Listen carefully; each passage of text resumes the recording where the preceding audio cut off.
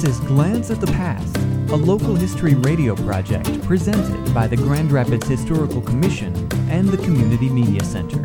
Today's story, Radio Pioneers.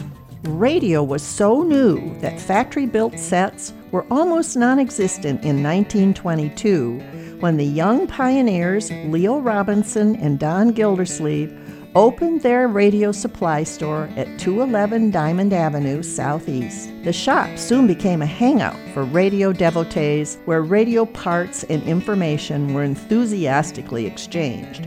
Both men labored for 2 years to bring Grand Rapids a radio station on a par with those in larger cities. They were granted a license in 1924, and WEBK was on the air just 4 years after the world's first broadcast by a commercially licensed radio station, Pittsburgh's KDKA.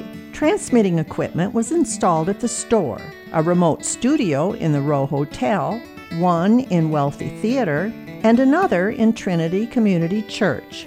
At first, programs were broadcast only on Sunday and Wednesday evenings because the Chicago stations were off the air Sunday night, and Cleveland, Detroit, and Chicago stations were silent after 8 o'clock Wednesday night. Within a year, WEBK was on the air full-time.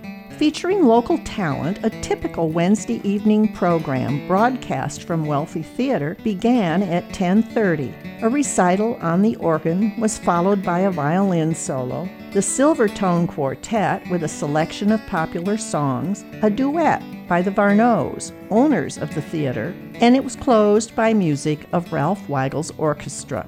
Robinson soon applied to change the station's call letters to better reflect the city's major industry, and in January 1926, WEBK became WOOD. For more information about Grand Rapids history, visit the Grand Rapids Historical Commission website at historygrandrapids.org.